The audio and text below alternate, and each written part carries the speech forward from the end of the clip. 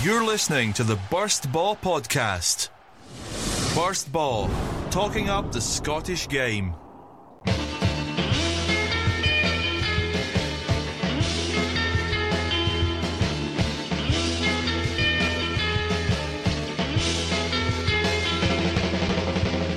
Hello, you are listening to the Burst Ball Scottish Football Podcast, episode number 129. I am your host as usual, but not on Friday because that was Ross Clark. But now I'm back, I'm Hamish Carton, and today, for this wonderful look back at another exciting weekend of Scottish football filled with goals, drama, handstands, and loads of other stuff, we have Andrew Gamba. Hello, Hamish. Is this your fourth in a row? 4 in a row. Here we go, 5 in a row. Lewis Kemp. How you doing, Hamish? Very well, thank you. And in the absence of anyone else Celtic related, or just the fact that everyone else seems busy, we have a very special guest. We have Russell Abercrombie from the One Team in Ayrshire podcast. Russell, hello. Hello, Hamish. Very good to have you on the podcast. I'm sure it's an absolute honour for you to be part of Burst Ball, but it's an equal honour for us to have you on it's as lovely, well, mate. thank you. We're going to be getting your thoughts later on Kilmarnock and other issues like that. However, for now, we are starting in a place where a lot of people probably thought we might not. We're going to start with the phenomenal Iron Brew Cup semi-finals, and St Mirren 4-1 demolition of the New Saints in the Saint Derby at the Paisley 2021 Stadium. St Mirren became only the third team to beat TNS since April last year. One of those was the Cypriot champions Apoel Nicosia, who are still going on in the Europa League, and they only lost 3-2 away to Athletic Bilbao last week. TNS, after that defeat to Apoel, went on a 31-game unbeaten run, and they won 30 of those matches. St Mirren, on the other hand, just 2 wins in the league this season. It's a hell of a shock, Gamba. Yeah, it was fairly comprehensive from St Mirren. I somewhat expected them to win. I hoped they'd win, but to see them win so comprehensively was quite a surprise. I mean, for me, TNS were a bit of an unknown quantity in the game. I was trying to figure out like where you would place them in terms of Scottish football. Probably win it. Just win Scottish football. They probably just win Scottish football. I mean, apart from when obviously you come up against St Mirren, who just don't lose in cups. Apart from that one time they did, but I was trying to think, where would they be? Maybe Dunfermline when they were in League One. Are they a Championship team? I didn't really know where to place them, but Well, Gary Boland, the Forfar manager, said when they played them in the cup earlier on, he said he thinks they'd be a mid-table Championship team in Scotland. So that's... I think they'd hold their own in the Premiership. I'm going to say that. Because I think, like, I'll read out all those stats. I know you love Welsh football, Lewis, and you're always advocating the brilliant Welsh teams on offer. But, I mean, they're a team who are just so dominant. They're winning games 10-0. I almost look at it as a smaller scale Celtic thing. As would Celtic compete in English football? I think they would. Would TNS compete in Scottish football? I think they would. They did not pump Livy like 3-0. Aye, but Runaway leaders in League One. I don't see them.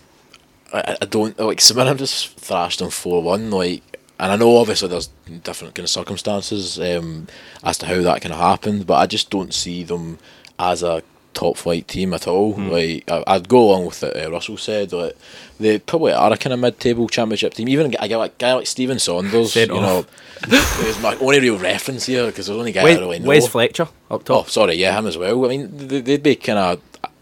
Would they get into a kind of top flight team? Maybe. Well, he struggled to get into the Dumbarton team, Stephen Saunders, when he was last there. So he obviously got released and went down there. He was okay at Ross County when he was up there, Stephen Saunders, for a while. Quite injury prone. I wonder if that's why he's down there. But I can't see them holding their own in the Premiership. Hamish, I'm afraid I'm going to have to disagree with that. I think maybe a mid-table be nice Championship to me, Russell. team. You're just in the door. You're meant to I agree with know. what I say. I'm disagreeing already, but yeah. So I can't see them. I couldn't see them doing well in the Premiership. I saw them against Livingston. I didn't see the game at the weekend.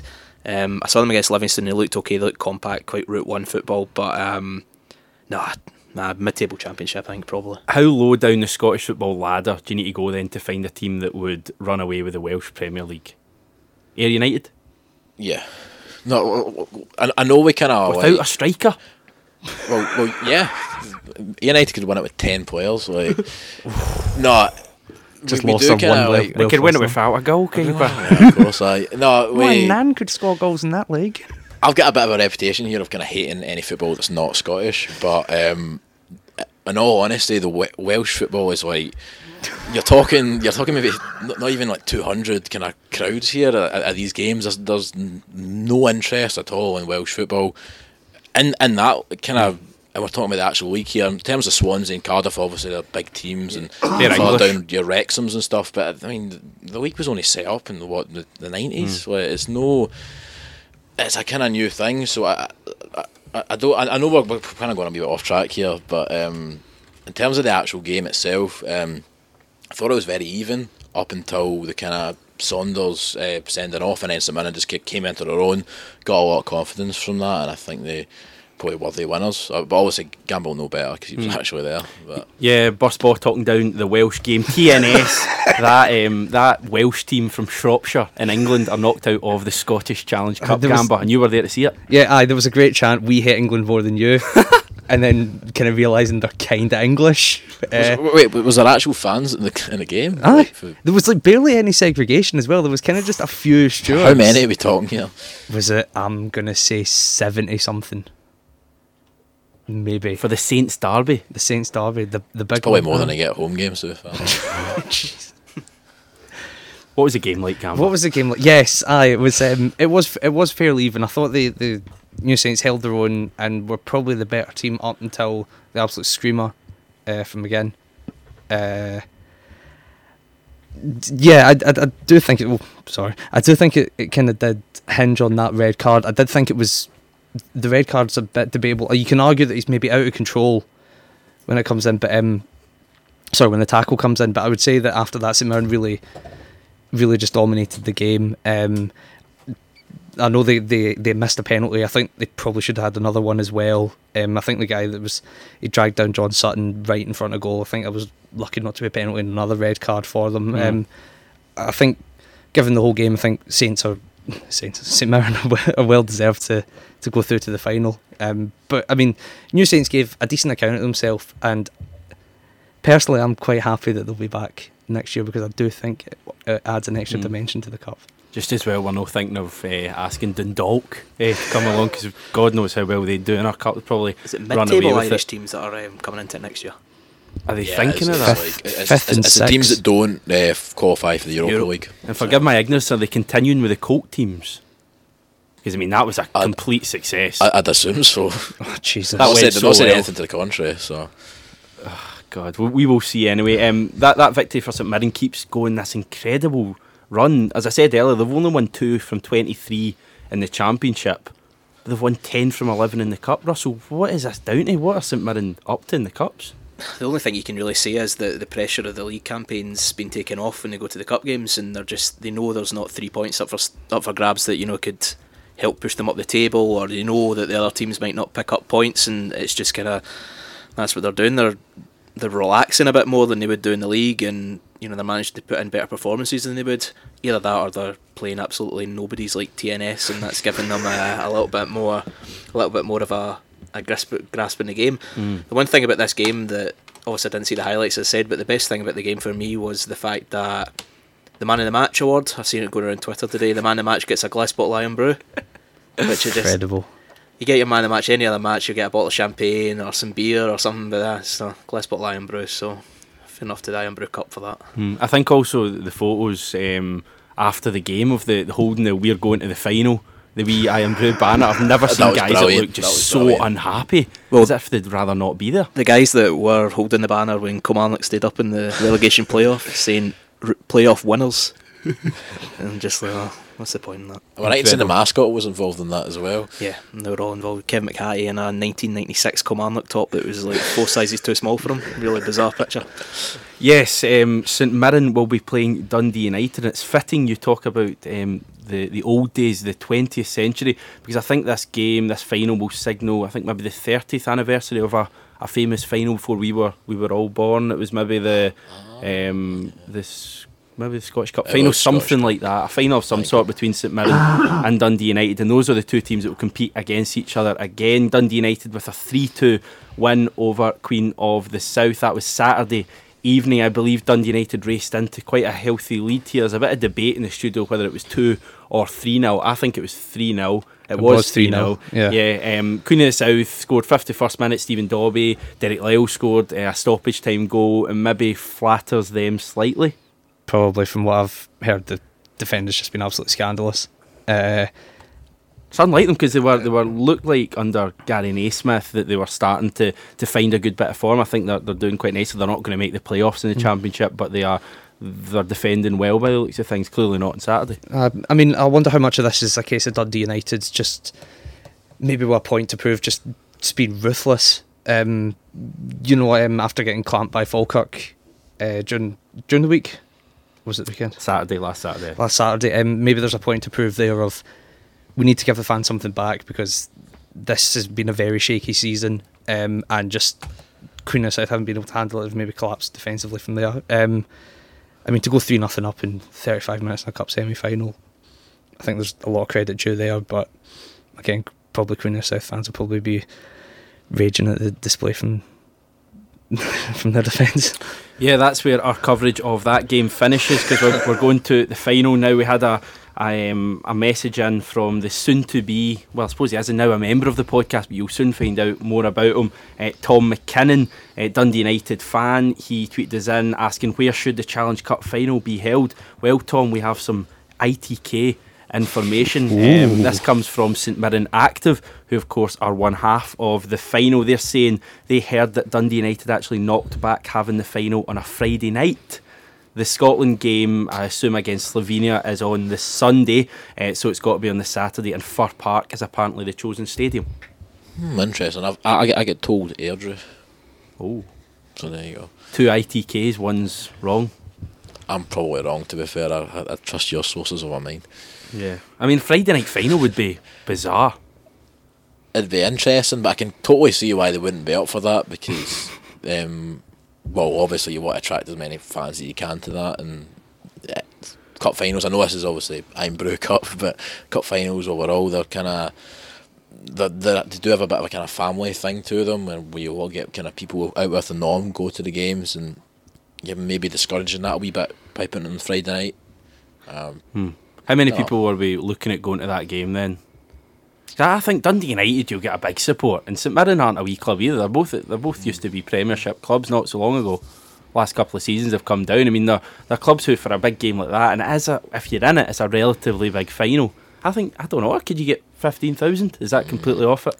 No, I was thinking 7-8. I was thinking 8 as well. Closer to 10. 3. We'll go 8,000. Was there not a final a couple of years ago? I don't know why, Alloa or something like that rings a bell, and it was just Alloa Livingston. Yeah. Was it not quite a poor turnout, and it was just a kind of game that everyone's forgotten? McDermott, I think. No? Possibly. McDermott Park usually seems to be the one they go to if in doubt. Fir Park isn't really... I mean, years ago, it's probably a big compliment to the pitch now, because years ago it would never have got a shout in for anything like that. But the pitch is massively improved. Pitches are going to be a topic of the podcast today as well. Who wins that final then? We'll go around the table, starting with you, Russell. Dundee United for me. I think St Mirren's cup record, as you mentioned earlier, is excellent, but Dundee United have just got a better team across the board. Obviously in a one-off game anything can happen, using the cliches there, but I think for me, Dundee United will win that quite comfortably. I'll probably go with United as well. I think St Mirren's run in the Cups just says everything. They're going to end the treble hopes for Celtic in a couple of weeks.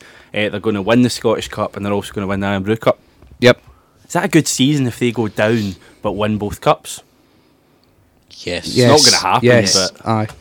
Well, they're probably going to have to play 3 of the top 4 to win the Scottish Cup. Certainly Celtic, but if they beat Celtic, which they will, they can beat anyone else. It's just a given. Yeah. Will we go and chat about the top league then? We'll go to Rugby Park, and we'll start with this kind of Super Sunday that was on for some reason in Scotland. I don't know why, but I think it was FA Cup maybe. Yeah, it was because English had nothing else to show, so they Sky thought they'd fling on. Super Sunday. Quite enjoyed it though, and I've always said that this is something we should look at doing. I quite liked the back-to-back games. I only saw the first half of the second game, but the first game we're going to touch on first, it was Kilmarnock 1, Aberdeen 2. Incredibly, this is Aberdeen's 13th straight league victory over Kilmarnock. Russell, you'll be hoping that you won't have to play them next season, and if you defend like you did in the last 5 minutes, you might not have to. Oh, you're desperate to see us get relegated so you can be proved right. No, yeah, it's an absolutely terrible record since Derek McInnes has came in. I was at the last game, the game that we won up at Pittodrie, and it was Kenny Shields was the manager. Was that 19? So it's a terrible record against Aberdeen. We used to have a really good record against them as well. There was a spell where I think it was 3 Aberdeen managers in a row lost their job after getting beat by Kilmarnock, and it's just all of a sudden it's just completely changed. And it didn't look like that up until the 80th minute on Sunday. I think we played really well. It'd be harsh to say we were the better team, but Kilmarnock were solid. Our shape was so good at the back. We were playing really well. Ayer and Dicker in defence were doing really well, but I'm sure we'll go into it in a minute. The substitution just completely changed the game for us, and we capitulated. Yeah, it was very much a game of 83 minutes and then 7. Yeah. I thought the first half was quite a sloppy game. I thought there was a lot of errant passes. I thought Aberdeen had the better of it. I think Niall McGinn's chance at the back post was a good goal, good goalkeeping save. Few other kind of chances. Ryan Christie had a couple of headers, a couple of shots over the bar. But Kelly's goal in a way came out of very little. They didn't create much in the first half, but the goal went in. It was a well worked goal. I think we're all shouting at Jones to hit it, but he brings it down. He actually does quite well, brings it down, great first touch it and clips it in, and it gets deflected into the net. Was it Mackenzie? Aye. Mackenzie, yeah. So I mean, I thought in that way, and I just thought as the game went on, Kelly had chances. Like on Boyd had that shot for his 200th goal that nearly went in. But what changed the game, Lewis? Was it there's been a lot of chat about the master stroke from McInnes. Is it McInnes doing well, or is it McCulloch with just a diabolical decision in his subs? It's maybe a combination of the both, but it's maybe kind of way more on the side of it was Miles Addison basically just having a complete mare at the back. In terms of Aberdeen, I mean, I suppose bringing on Stockley and that, I mean, I suppose that maybe did help. And it was a bit of a, give him credit was credit's due. It was a good substitution, and it was one of these ones where, you are kind of just throwing everything forward, so you just deserve a bit of credit for that. However, I mean, I think to anyone it's pretty obvious what went wrong, because nothing like that happened in the previous other 83 minutes. It looks good for McInnes. I mean, the 2 subs come on and score the 2 goals. Credit to Evan McFarlane as well on Twitter, who called it. I think at half time he said that Aberdeen would bring on Stockley and boss it, and that's in the end what kind of happened. Just put the ball at the park, Addison. I've honestly, I don't think I've slept since Sunday. Just over and over again, just Addison just trying to see it out or see it back to the goalkeeper. Everyone saw it coming. The substitution was, sorry, I'll just be a bit close to the microphone there. The substitution, in a way, I want to defend it because I can see from the perspective at the time, because it's all very well with hindsight to say, look what happened. And yeah, Dicker and Ayer were playing well together, but I can understand they're both midfielders. The idea to then get an experienced defender in the back to maybe talk Ayer through the end of the game, put Dicker in midfield, but it just completely went the opposite way when we had Ian Wilson who came on later on, who could have easily just came into midfield to replace Stevie Smith, and it would have been a lot less of upheaval. But Miles Addison's just, I don't know what he's thinking. He's trying to see that ball back to the goalkeeper, and it's just, I don't know, it's just giving me nightmares. Is that the worst piece of defending you've seen in that box since Carly Osborne against Hamilton? In that box specifically, yeah, but it's one of the worst bits of defending I've seen since Miles Addison tried to head the ball on the ground away to Inverness before his injury. He came in last season, and towards the end of the season, Lee Clark brought him in, and he was excellent. He's a big unit. He organised the defence, but like we'll obviously go talk to the Rangers Dundee game in a bit. I don't know whether he actually looked good, or it was just because up against the players he was replacing, it made him look better. Kind of say along the same lines of Clint Hill. Whether is he actually that good, or is it just because he's alongside Kiernan that he actually looks like a decent player? But this season, he's been playing with an injury, and he's had an operation and things like that. But he doesn't look the same player, and it was just a terrible cameo appearance that's cost us 3 points really. Yeah, Aberdeen, the victory coupled with Rangers' defeat at Dens Park that we'll come on to, means that there's now a 6 point gap in second, and you've got to fancy them now. Yeah, Yeah, absolutely. I think we've talked about this previously on the podcast about Aberdeen's strength and depth. That's the Partick Thistle game was won by substitutes. Yep. This game's been won by substitutes. That's 4 points won by substitutes in the past couple of weeks now from Aberdeen. That's the difference between if they were to lose a game and Rangers were to win a game, they'd go ahead. They've now got a 6-point gap. There's strength and depth there for Aberdeen. I don't see them losing second. Anyone want to disagree with that?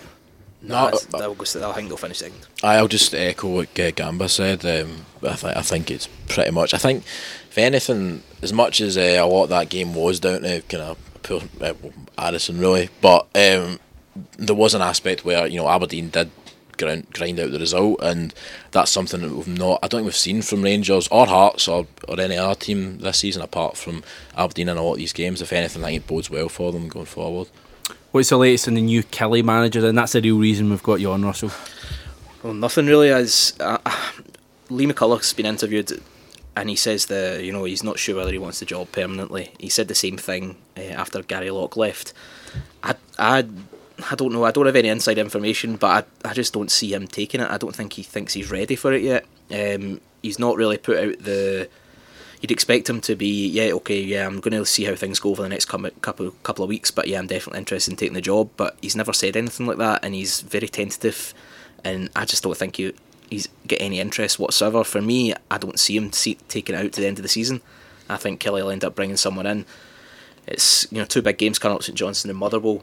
After that, I think that I wouldn't be surprised to see Kilmarnock bring somebody in until the end of the season. But if we do that, the question started: are we going to be making the same mistakes as we did with Gary Locke?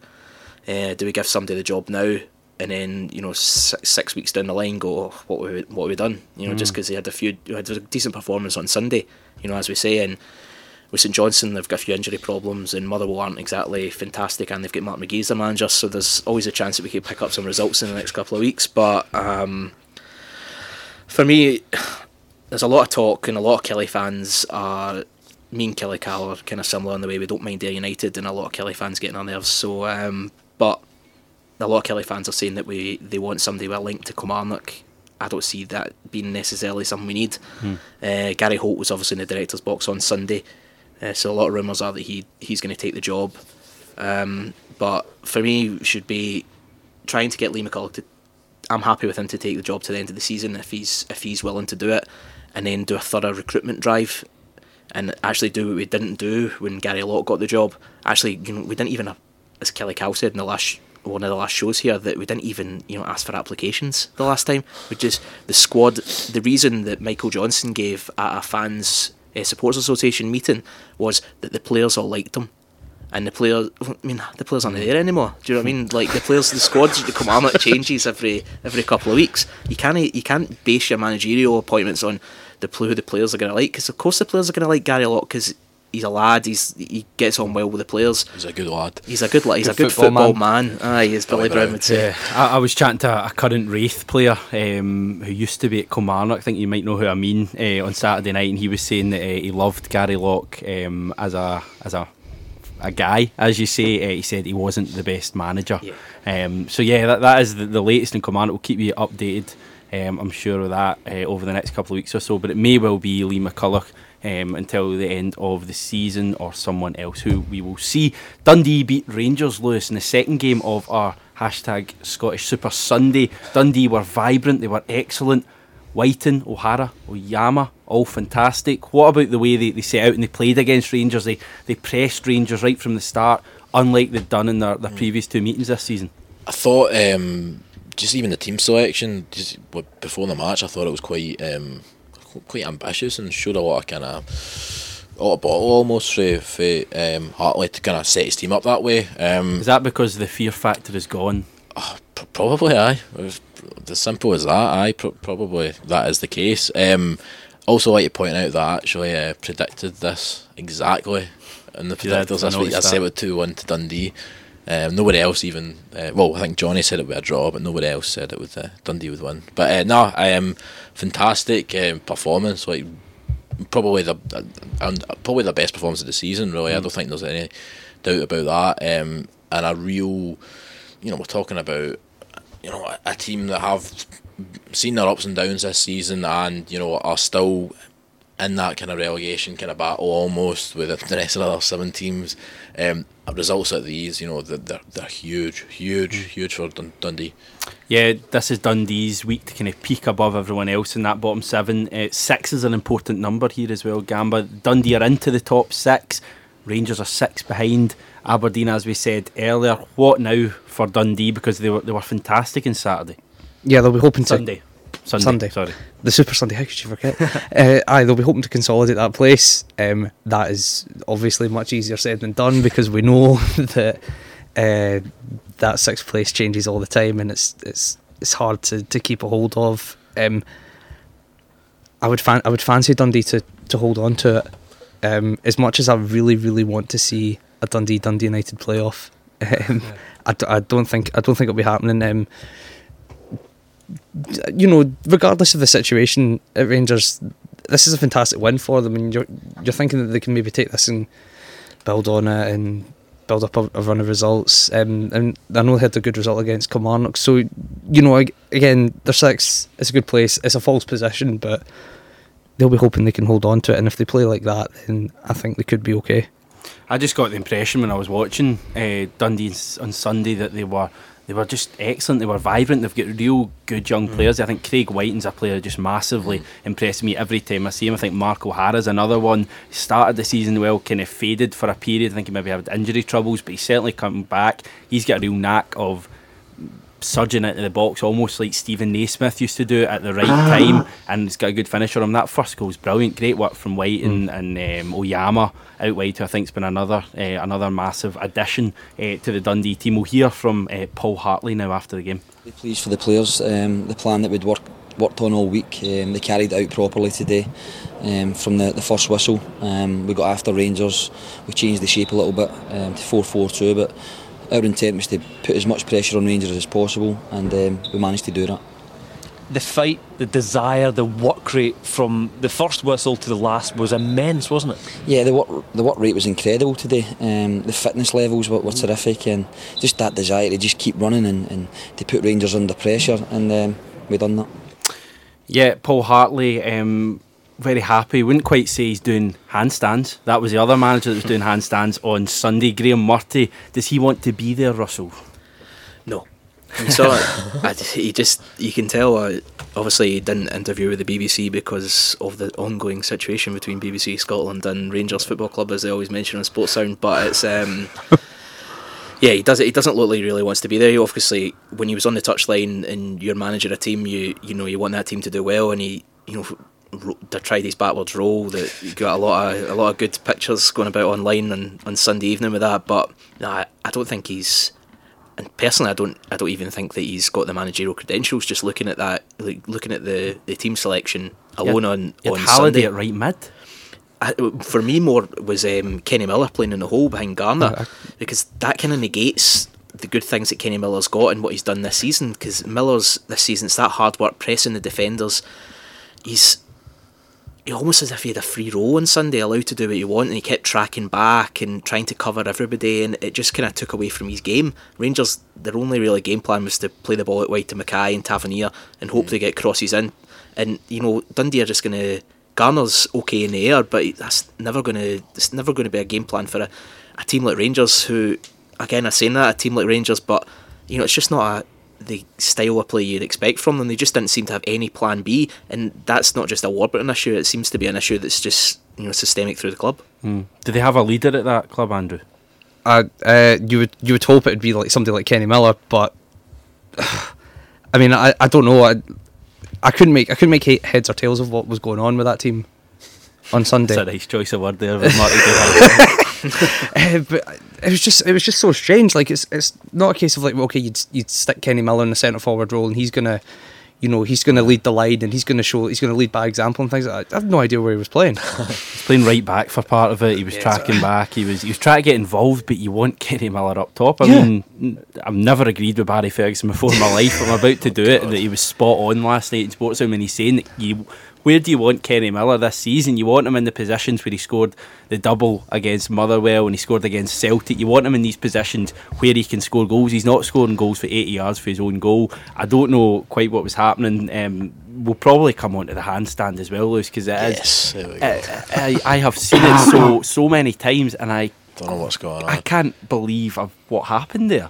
Like I came out of work, I'll explain my story. I came out of work on Sunday night having not seen the second half, and I was sent this still image of him on his head, and the video hasn't gone to explain it yet. I still don't know what happened. Not at all. I mean, let's be honest, you're no true Rangers manager.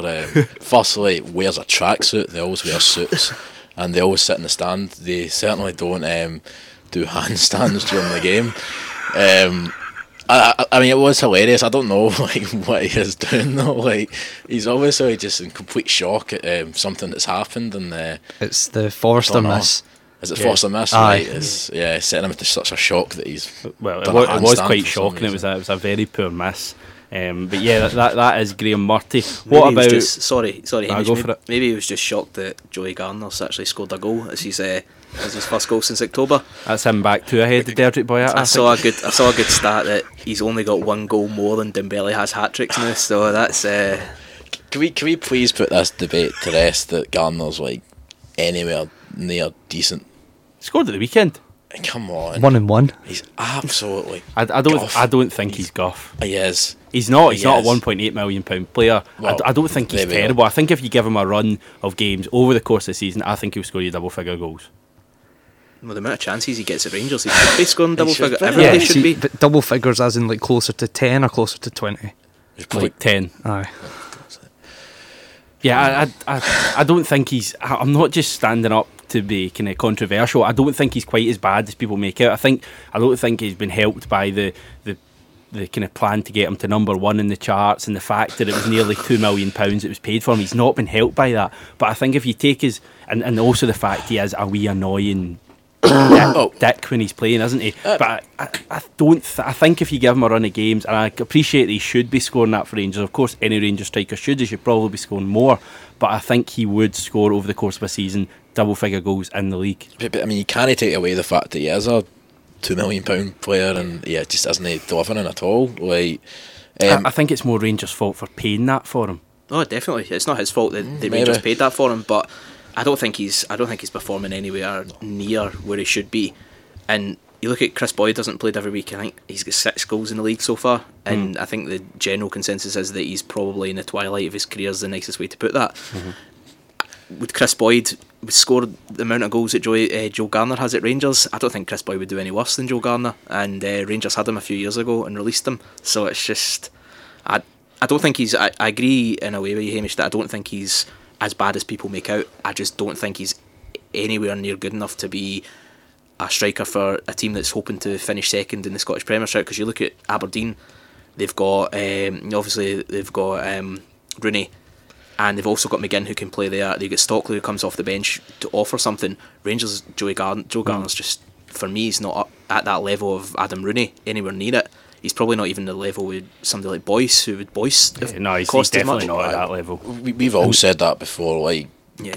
Boyce to Rangers is surely a no-brainer. He's not even in the short term. If we're even talking about that, I remember when Griffiths signed for Celtic, and myself and a lot of Celtic fans were kind of doubtful over it, saying, "Oh well, he's stepping up here, and he won't be good enough for Celtic." And look how good he's done. I mean, I think it makes a big difference when you play for a team that create as many chances as Rangers do. I mean, they do create a lot of chances, they just don't have anyone putting it in the back of the net. Boy's such an aggressive player as well. He'd fit in really well with the traditional Rangers way of playing, that kind of bustling centre forward who doesn't give the defenders a moment. And I understand Garner's that kind of player, but he's not as good for me as somebody like Boyce. And Boyce would just fit. It seems like a no-brainer, as you say, that Boyce to Rangers, but it doesn't seem Rangers are. He'd have cost maybe $500,000. Yeah, but if that. He would not cost $2 million. Yeah, anyway, let's put it that way. I don't think you'd have Garner in your top 10 strikers in the league. Put it that way. I think you'd have Moult, you'd have Johnston, you'd have Stephen McLean, you'd have Boyce. Probably Dembele. Like Adam Rooney, probably Dembele, Griffiths, Nadir Chief even maybe. Well, he's not even playing in Scotland anymore. Yeah, Johnston's a great shout at Hearts. So, yeah, I think that's what it boils down to. But for me personally, I wouldn't go massively over the top either way. I'd say it's been about a 3-4 out of 10. I wouldn't say it's been a 1 out of 10. I wouldn't say it's been an 8 or a 9 out of 10. Rangers, in terms of their new manager and also a new role as a director of football, PA Sport are reporting that they've held interviews as they seek to fill those two roles. I believe they've spoken to Ross Wilson, formerly of Falkirk, who's at Southampton. He's the director of recruitment and scouting at Southampton. People like that they spoke to, them obviously in terms of the manager, which is kind of the one that will always create the biggest interest. Gamba, they've heard Alex McLeish mentioned, we've heard Frank de Boer mention, Derek McInnes, people like that. Are we any further forward as to who the next Rangers manager will be? I'm not entirely sure, but I think they'll be looking at that result on the weekend and thinking, get one in. We need somebody more experienced than Marty in at the moment. Again, if you are taking that kind of point of view, you're probably going after McLeish. I think that as the more Rangers slip up in games with Murty in charge, the more McLeish seems like a viable option, because the gap now, and we're looking, this is St Johnstone are only 6 points behind Rangers now, and the way St Johnstone are grinding out victories, Rangers don't look like they're capable of winning games. They've not won a league game since the Motherwell game at the end of January. I appreciate that's not a hell of a long time ago, but it's 3 games in a row they've not won in the league. They've lost 2 of those matches, games that they shouldn't really be losing, certainly 4-1 away at Tynecastle. The players need a massive boost, I think, to get them over the line, if that's what you want to call it. Not into second, but just into third, a European place. Fourth maybe a European place this year as well, but even fourth, you wouldn't guarantee them now, would you? The issue with that is what you're saying about the more they slip up, the more likely it is somebody that McLeish is going to be brought in. Yeah. The issue, if I was a Rangers fan, that I'd be worrying about is that if they bring that manager in before they bring the director of football in, that could really just mess everything up straight away, because you need to have that director of football in place, and the director of football needs to be there at the recruitment to make sure they have the type of manager that he can work with. Because if you've got a director of football, then you bring in a manager and they two don't work together, they can't work together, they've got different ideas, they've got different views, then it's a completely pointless scenario and it's just going to cause friction. So Rangers need to make sure they get the director of football appointment right first, and then make sure the director of football is heavily taking a part in the managerial recruitment. I don't personally see if they're going down the director of football role. I disagree. I don't think McLeish will take the job. I think he would take it, but I don't think Rangers would go for it, because his history of working in, was it Belgium, was it Ghent? Yeah, that's what I was talking about. That it didn't work out well. McLeish and the director of football didn't get on. Director of football was, McLeish just didn't like working with him. Was he not a bit of a psycho though? Yeah, there was talk about that in Sports Sound. I think I'm trying to actually remember what it was that was actually said, but I think he would sign the players and just bring them in, and McLeish would have no say in it whatsoever. Whereas normally, this was it. There was a player that was acting out or something, and was being disruptive, and he wanted to drop him, and he wouldn't have it at all. Director of football, and he didn't want him dropped and stuff. So but and saying that though, I mean, he does have history of working under that role, so he's obviously aware of what it is. I'd probably go along with you as well. I don't really think McLeish will get it.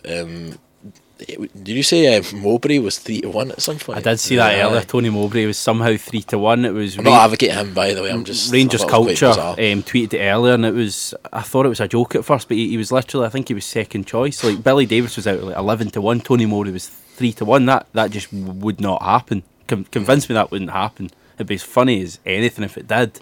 When you speak of Mowbray, he's the type of manager I would take a risk at Kilmarnock. I think he's getting a history of working with young players. He did well when he was at Hibs. Obviously, he's not had the best career since then, but he's the type of manager I would go into Kilmarnock. As for the Rangers situation, I can't see it being McLeish. If they're bringing a director of football in, I just don't see that being a long term point. If you're bringing a director of football in, what you're wanting to do is set up that long term plan, maybe similar to what Hearts have got, where there's supposedly a succession plan, and even if there's the coaches don't come through like they haven't at the moment, they have another plan in place, i.e. a Cathro type plan where they know the type of man that they go out and get.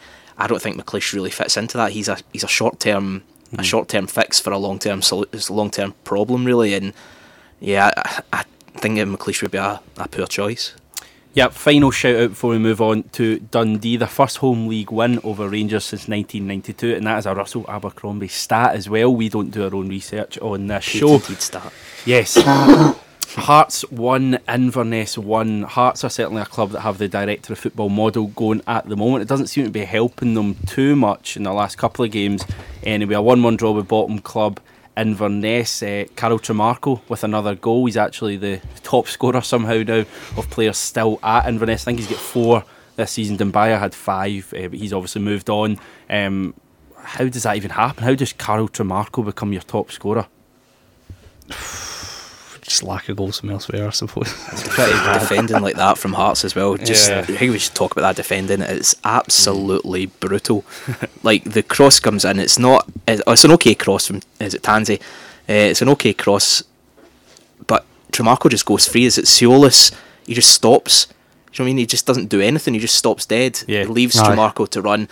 Johnston's position is really poor. He gets caught under the ball. Hughes as well. He just gets caught with Louis Lang. And it's a free header. It's absolutely, I mean, you'd expect any decent defender to put that on target, and it's just absolutely terrible from Hearts.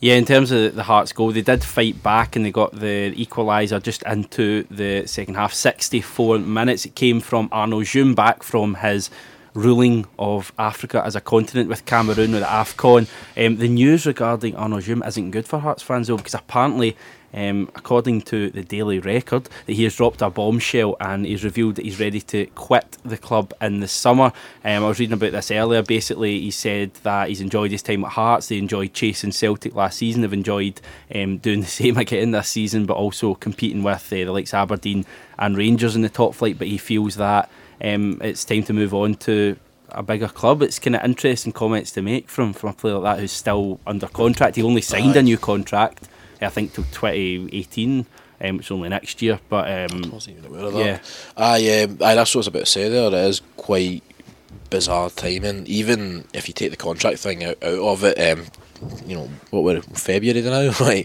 is he not saying this at the end of the season when they've not got games to play and stuff? So, very bizarre. To the game itself, I thought Inverness probably deserve a wee bit of credit. I know obviously Hearts were probably the better team and should have probably won the game. Obviously they missed the penalty, but I think Inverness, just for grinding it out, I think they do look a wee bit better on Mackay up front. I think he's starting now to kind of find his feet a wee bit, and obviously they had Lang and McCart, both centre back. That's a brand new centre back pairing, and I thought was apparently quite impressive. I thought they were pretty decent. Yeah.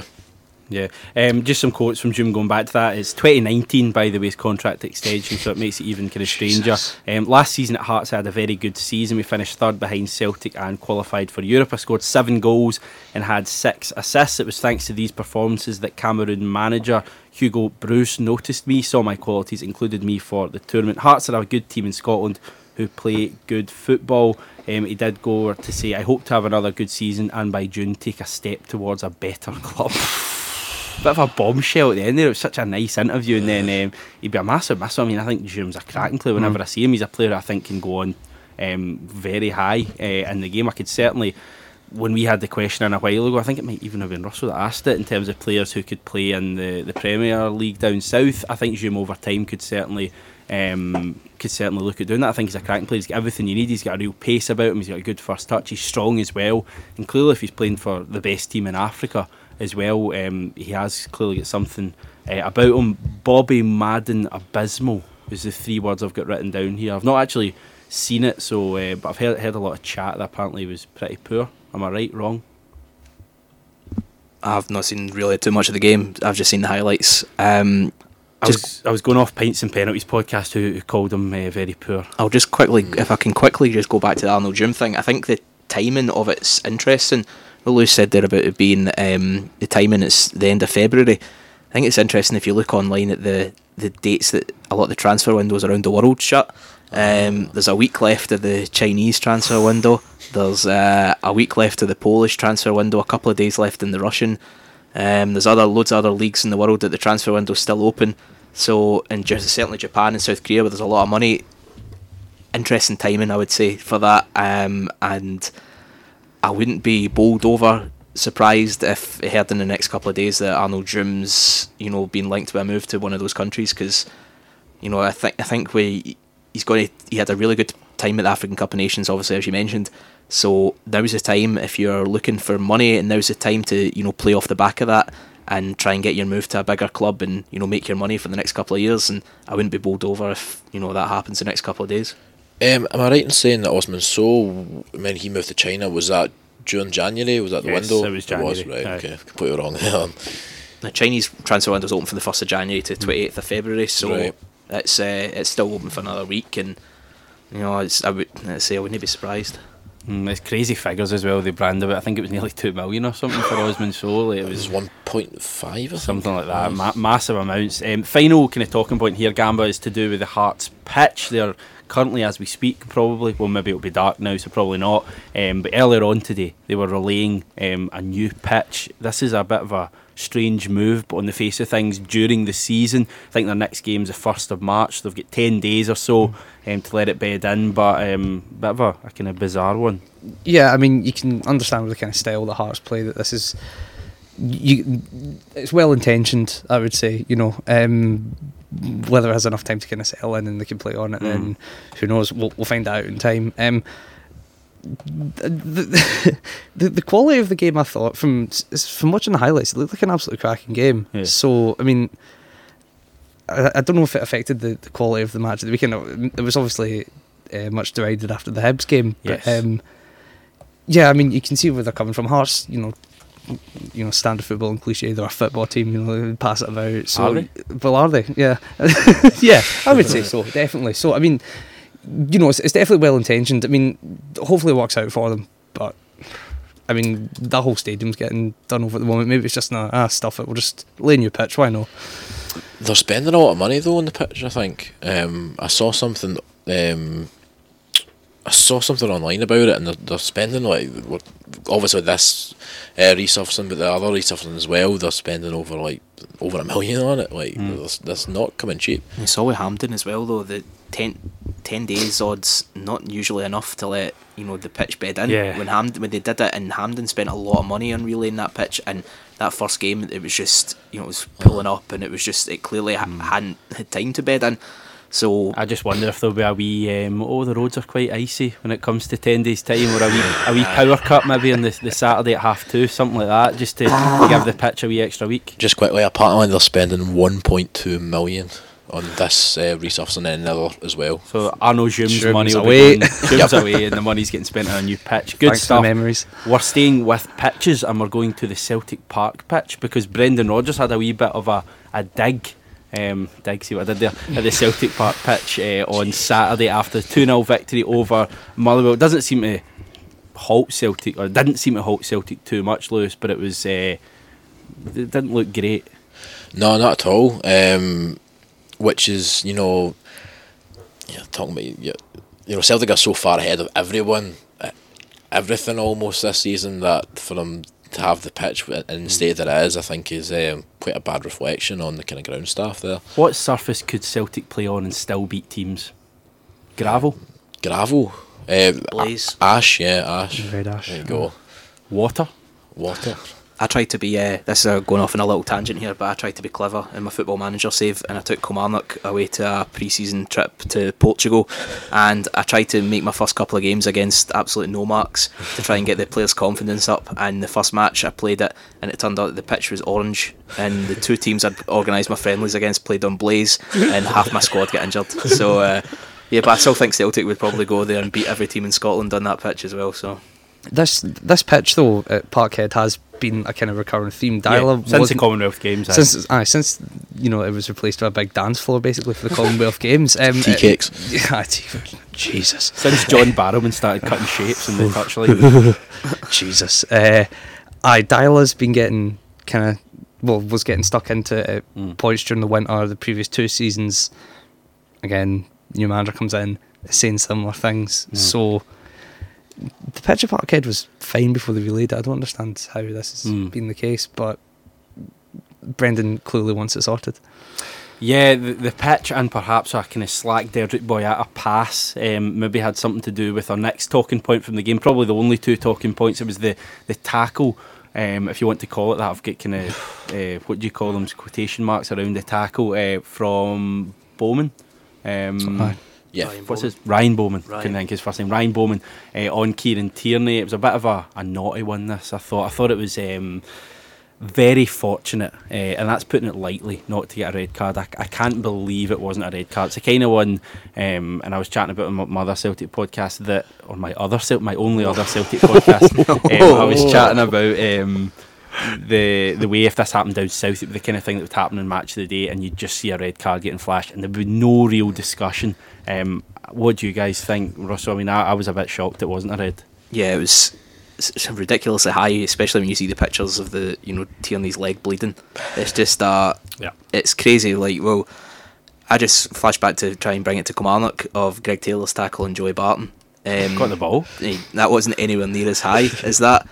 Both red cards. Stonewall. I don't think there's any real arguments towards that. Bowman's lucky to still be on the pitch and lucky not to have an elongated ban. Mm-hmm. I don't know necessarily the rules specifically about it, but or whether the compliance officer can look at it, and because I think players like that need to be punished if they're going to make tackles like that, because it's could have seriously injured a guy who's just came back from injury, probably one of my favourite players in the league, and he's it shouldn't matter who you're tackling against, even if it's some like an idiot like Joey Barton, but it's just it's something needs to be done about players that are making tackles like that, because it's not on. Yeah, I agreed with Barry Ferguson early on in the podcast, but he made an absolutely ridiculous comment last night. I think all that matters is that Tierney's all right and we move on. I mean, is that the way you go about it? Do you just say, Tierney's all right, it doesn't matter? It was a challenge for me that was a real nasty one, and I don't care how much you say. Scott McDonald was on as well. He was saying he's not that kind of boy. That's the first thing you always hear when someone like that makes a tackle. And the point was made, I think, by Stephen McGowan at the Daily Mail. He was saying that referees obviously don't ref in that way. He was not that kind of boy, I'm not going to send him off. He should have gone for it, and for me it was a real nasty challenge, and I think it's something that's creeping in to Kieran Tierney's game, in terms of a lot of people seem to be kind of targeting him. It's a strange one, because he's the one guy you think you wouldn't target, because he's not a wee timid one. You think you'd target Sinclair maybe, or Roberts or Forrest, not Tierney.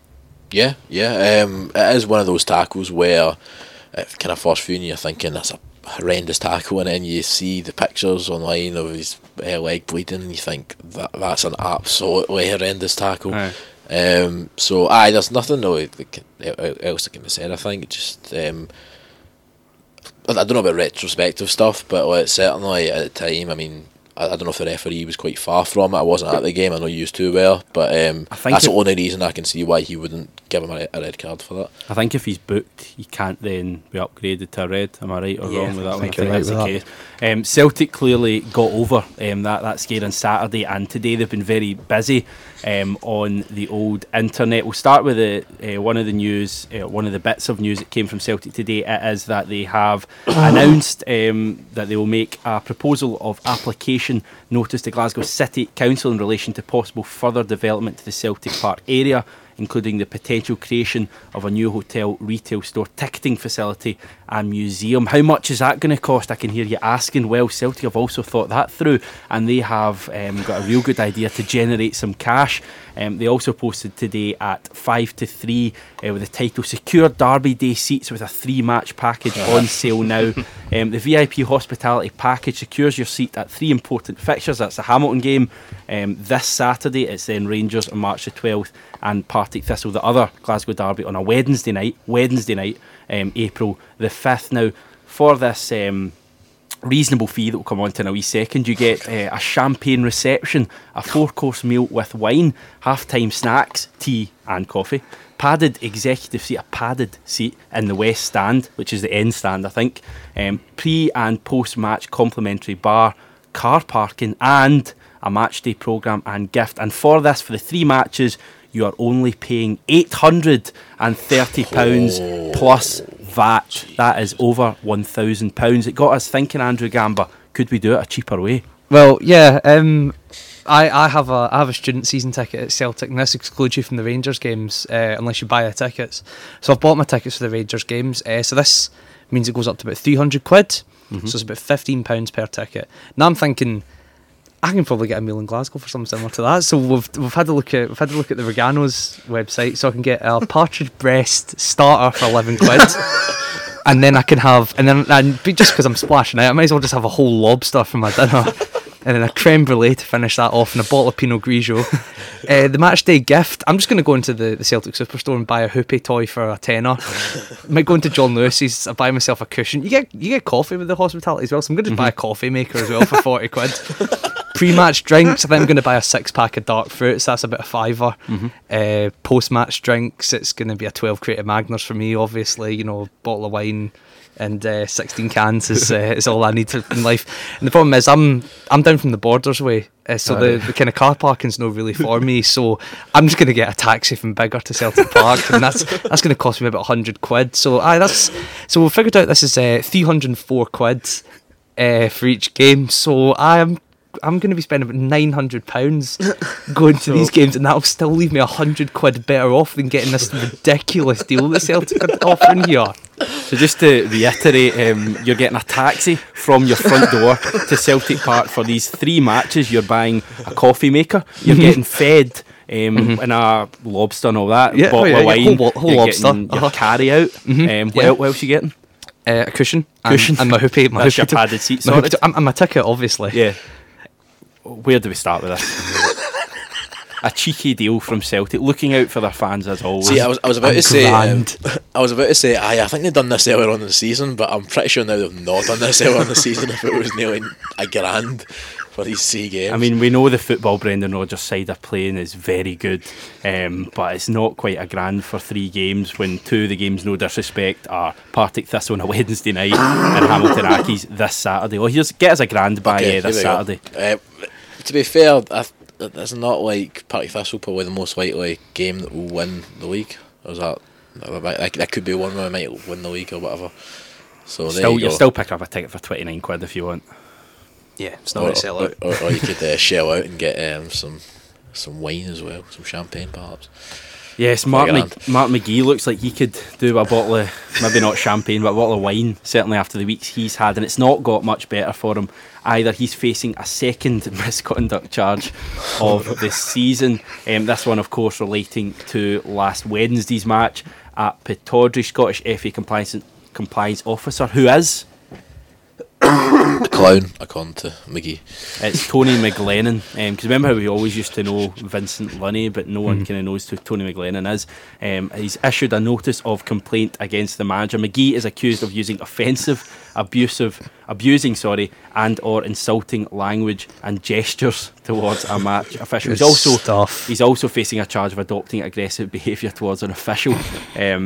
It's not looking good for Mark McGee. Is there any charges for the person that filmed them? I mean, that's pretty shocking. Are you allowed to do that? Is he allowed to film that? I don't think he's allowed to film that. That should not be allowed, surely. No.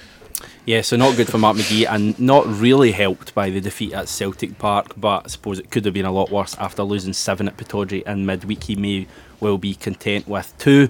Hamilton won't be content at losing 2-0, though they lost 2-0 to Partick Thistle. For only the 13th time in the league this season, Hamilton didn't draw.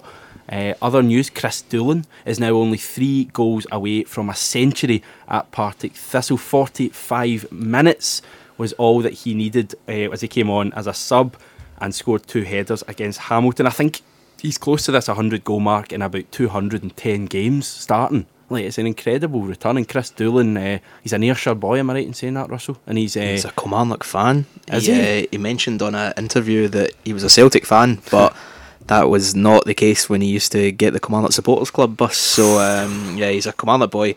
He still lives in the town. His goal scoring record is crazy. I don't know about your guys' opinion, whether you say he doesn't start every week, and Partick Thistle seem to be constantly, every transfer window, trying to sign a new striker and try to sign somebody when they've got somebody in their books already who scores loads of goals. Do you think there's a reason for that, or do you think there's a... When a player like Adi Aziz comes up, you don't say no. Well, I'll say that. I've got a good Adi Aziz stat here, actually. Yes. Here's a stat. For every goal he scores, he takes 39 shots to get that 1 goal. That's 39, that's the highest rating in the league. I actually likened Adi Aziz to a 2013 Josh McGuinness at the start of the season. I think he's got that kind of, he's strong, he's pace, he's powerful. He just couldn't finish a fish supper, but I think that's harsh on Josh, because probably could. 2013 Josh wasn't as bad as Adi Aziz. He's a But I don't understand the reason why they're continually bringing other players in. Nathan Eccleston, remember him? They brought him in. But he Chris Doolan there. I just don't get it. Is it because he's unfashionable, Lewis? Perhaps, yeah. It's a really interesting point you bring up, because when you think of this, when you think of goal scorers, you do think of Doolan, but straight away you think, well, that's all right, they've got Doolan, but he doesn't play enough for them, and it's not just that. I mean, the key thing in that game, I think, was Doolan coming on and Erskine as well. Both of them made a huge impact on that game, I think, because it wasn't a great first half by the sound of things. And maybe was heading towards another draw for Hamilton, but what's going on? No, it's just Gamba's writing on a wee sheet here. The words "massive cock" just came up on my sheet for no reason there, and I'm not quite sure why. It must have been Gamba, but no, it was Robert Abercrombie editing our. No chance, man. Oh God, this is a wee bit worrying. We'll inform the listeners then, won't we? Basically, we have a plan that we use for this podcast, where we get all our stats and we can relate to it as we're talking. For some reason, when I was emailing Russell the plan earlier, I used Russell's email for some reason, and it came up, as it does on Google Sheets, which we use. It came up Robert Abercrombie. I was wondering whether this is a relation of Russell, perhaps a brother or a father or something like that. Somehow happens that this Robert Abercrombie, who I already sent the email to, is a nobody, and he is now taken to vandalising our plan sheet. So if you just get me talking about massive cocks during the rest of this podcast, then you'll know what that's all about. Cheers for that, Robert. Gamba, I've just met you, and that's really harsh thing to say. Don't say it to my face if you're going to say it behind that glass. So cheers, Robert Abercrombie, whoever you are. Hope you're listening. Yeah, hope you're listening. Massive cock. Good chuckle to yourself. However, we will move on from massive cocks to Michael Martin Canning. What did you see when you were Is that harsh? You Douglas Park that day? Not too much, actually. It was an enjoyable day. I wondered why Callum Fisher was so happy with the way he was treated at that club. But yeah, and he did go missing for a good 10 minutes. But we'll move on, and we'll talk about Accies, Hamilton Accies, as we regain our composure. Their lack of victories in the league. They've only got 3 wins all season. Andrew Gamba. Yeah, I'm amazed they didn't draw this one each. Scandalous. They couldn't pull this off. I said in the last podcast, yeah, I'm the only person that doesn't bet on Scottish football that bets on Scottish football that doesn't take Hamilton for a draw. Took Hamilton for a draw. Fantastic. Cannon out, man. How many of the guys in the predictions league, Lewis, went with one each? Because I think about I'll find out. I think about 7 of the 9, because it was just the most nailed on 1-1. It was always going to finish 1-0. I think I went for it. And it finished 2-0. In serious though, this is worrying that they've lost this. They don't, you don't want to fall away. You don't want to. The thing with Hamilton was they were getting these points. They weren't losing these points, so that they were keeping close to those around about them. If this becomes a thing, if they're just going to start losing to them around about them, obviously if they're going to lose all their games, they're going to get relegated. So, you don't want. Yeah, so because they're sitting down there, they're sitting 11th. There's 3 points between them and Motherwell now. So we know from our own experience, Lewis and Gamba, and maybe Russell as well, in his Killie away travels, that Firhill is sometimes very queuey outside, long queues stretching into parts of the first half. Perhaps any fans who would miss any or did miss any of the first half on Saturday wouldn't have missed much, because there was actually somehow no shots on target from either team in the first 45 minutes. I think that's what I was saying. Just in a kind of brief point, the first half was pretty dreadful. I didn't know it was as bad as that, though. I mean, that how do you go really 45 bad. minutes without either team having a shot on target? I watched the game on Alba, and I genuinely fell asleep after the first half. They actually, normally you think, all right, the first half's terrible, we'll just eke out a couple of minutes of highlights, but they went a full half hour for that first half, and I don't know how they did it, because you watch the highlights back and it's literally a header that goes 20 yards over the crossbar, and that's about it, the only thing that happens. And that was probably one of the worst half hours of football. I can't really sleep with TVs and things like that on, but I drifted off. But Hamilton it's now end of February, and Hamilton still haven't won away from home in the league. So incredible. that's just, let's say they're drawing games, but I know you've had a good experience when you went there. I just really hope Hamilton go down. I don't think they bring it into the league. And fair enough, if they do stay up, they deserve that. But no, for me, they're just a nothing football team, and I think they deserve to go down. They're the worst team in the league this season. Hamilton's next 5 games: Celtic away, Aberdeen at home, Hearts away, Rangers away, St Johnston at home. 4 hard games. And there could be 5 games. 4 hard games in Ibrox. Yeah, true. There could be daylight. Also, I'll get you that. I'm trying to see how many people actually went for one each year. Everyone went for one each, apart from Matt and Gamble. What did they go for? 1-0 Matt went for to Partick Thistle, and Gamble went for 0-0. Everyone else went one each. Gamble was probably licking his lips after that first half, but somehow it finished 2-0 to Partick Thistle. Final game, Ross County 1, St Johnston 2. Saints third place, question mark, Gamba? I mean, I fancy them to be up there. Really? I mean, I think they'll get 4th. But I mean, again, because I've kind of gone on this point before, you know, there's maybe not that much for them, but I fancy them to put a decent run of form together. I like St Johnston. I think they do grind out results. I know they were very close to getting a draw in this one, and standard cliche, Ross County, it's a difficult place to go, but I fancy St Johnston to be up there towards the end of the season. I wouldn't rule them out for 3rd or 4th. I don't think it's going to be 5th and then the 4 big boys. I think they'll be up and round about there. Any opinions to go against that? Well, I think certainly at the start of the season we saw they were a wee bit inconsistent. I remember them at home. They would kind of lose silly games against like Inverness and stuff like that, but they certainly now seem to have a bit more consistency about them.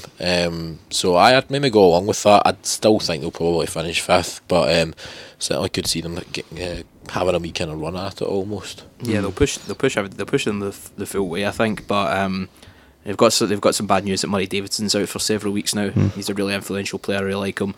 Keith Watson, Danny Swanson and Graham Cummins are all injured as well. There was something with Swanson actually. Apparently, well, there was rumours that it wasn't an injury and that he's trying to negotiate his contract now, and there's apparently some issues between him and the cop and stuff. So apparently some rumours that Tommy Wright might have dropped him as opposed to him being actually injured. I think St Johnston, talking about that, I really like Tommy Wright. I think he's a fantastic manager. But I think they got a bit of stroke of luck on Saturday. Ross County making that bizarre substitution when they took off Tim Chow, who's a kind of holding midfielder, and brought on Jim O'Brien, a winger, to play in the middle of the park. And it's no then really a surprise that St Johnstone dominated the middle of the park, and that's where they got the advantage for the remainder of the game. I think County fans are looking at try and read the forums as much as I can of different clubs, try and get different opinions, and County fans seem to be quite united in the fact they want McIntyre and Dodds out. So I mean, what's your opinions on that, guys? Do you think that McIntyre and Dodds should go, or do you think they've taken County as far as they can? Or well, it's fair to bring it up, but I think you'll see that whole bottom 7. I think you'll be hard pressed not to find any kind of point in the season where at least one of them will maybe saying, this guy should be going out. I mean, at the moment, Mark McGee certainly seems to be getting a lot of stick from Motherwell fans. I think probably other than Kilmarnock, really, even though I'd maybe argue, I mean, with Clark, as much as I don't think there was ever a point in the season where people were just wanting him out, maybe people are like not that bothered that he's leaving, maybe thinking, well, it's definitely the case, people aren't too bothered that he's left. Aye. So I mean, I think that's the thing with the whole bottom 7, nobody's really standing out, and so that's maybe why we are seeing stuff like that. Not punished St Johnstone when we've had an opportunity to, but having said that, I think the difference between the game is they take their chances, we don't. With the shape of the team and how the team performed today individually and collectively, I was delighted, obviously disappointed that they get back to 1 each, but we showed character again, and it's a wonderful goal to win the game, and it came at the right time, a couple of minutes to go.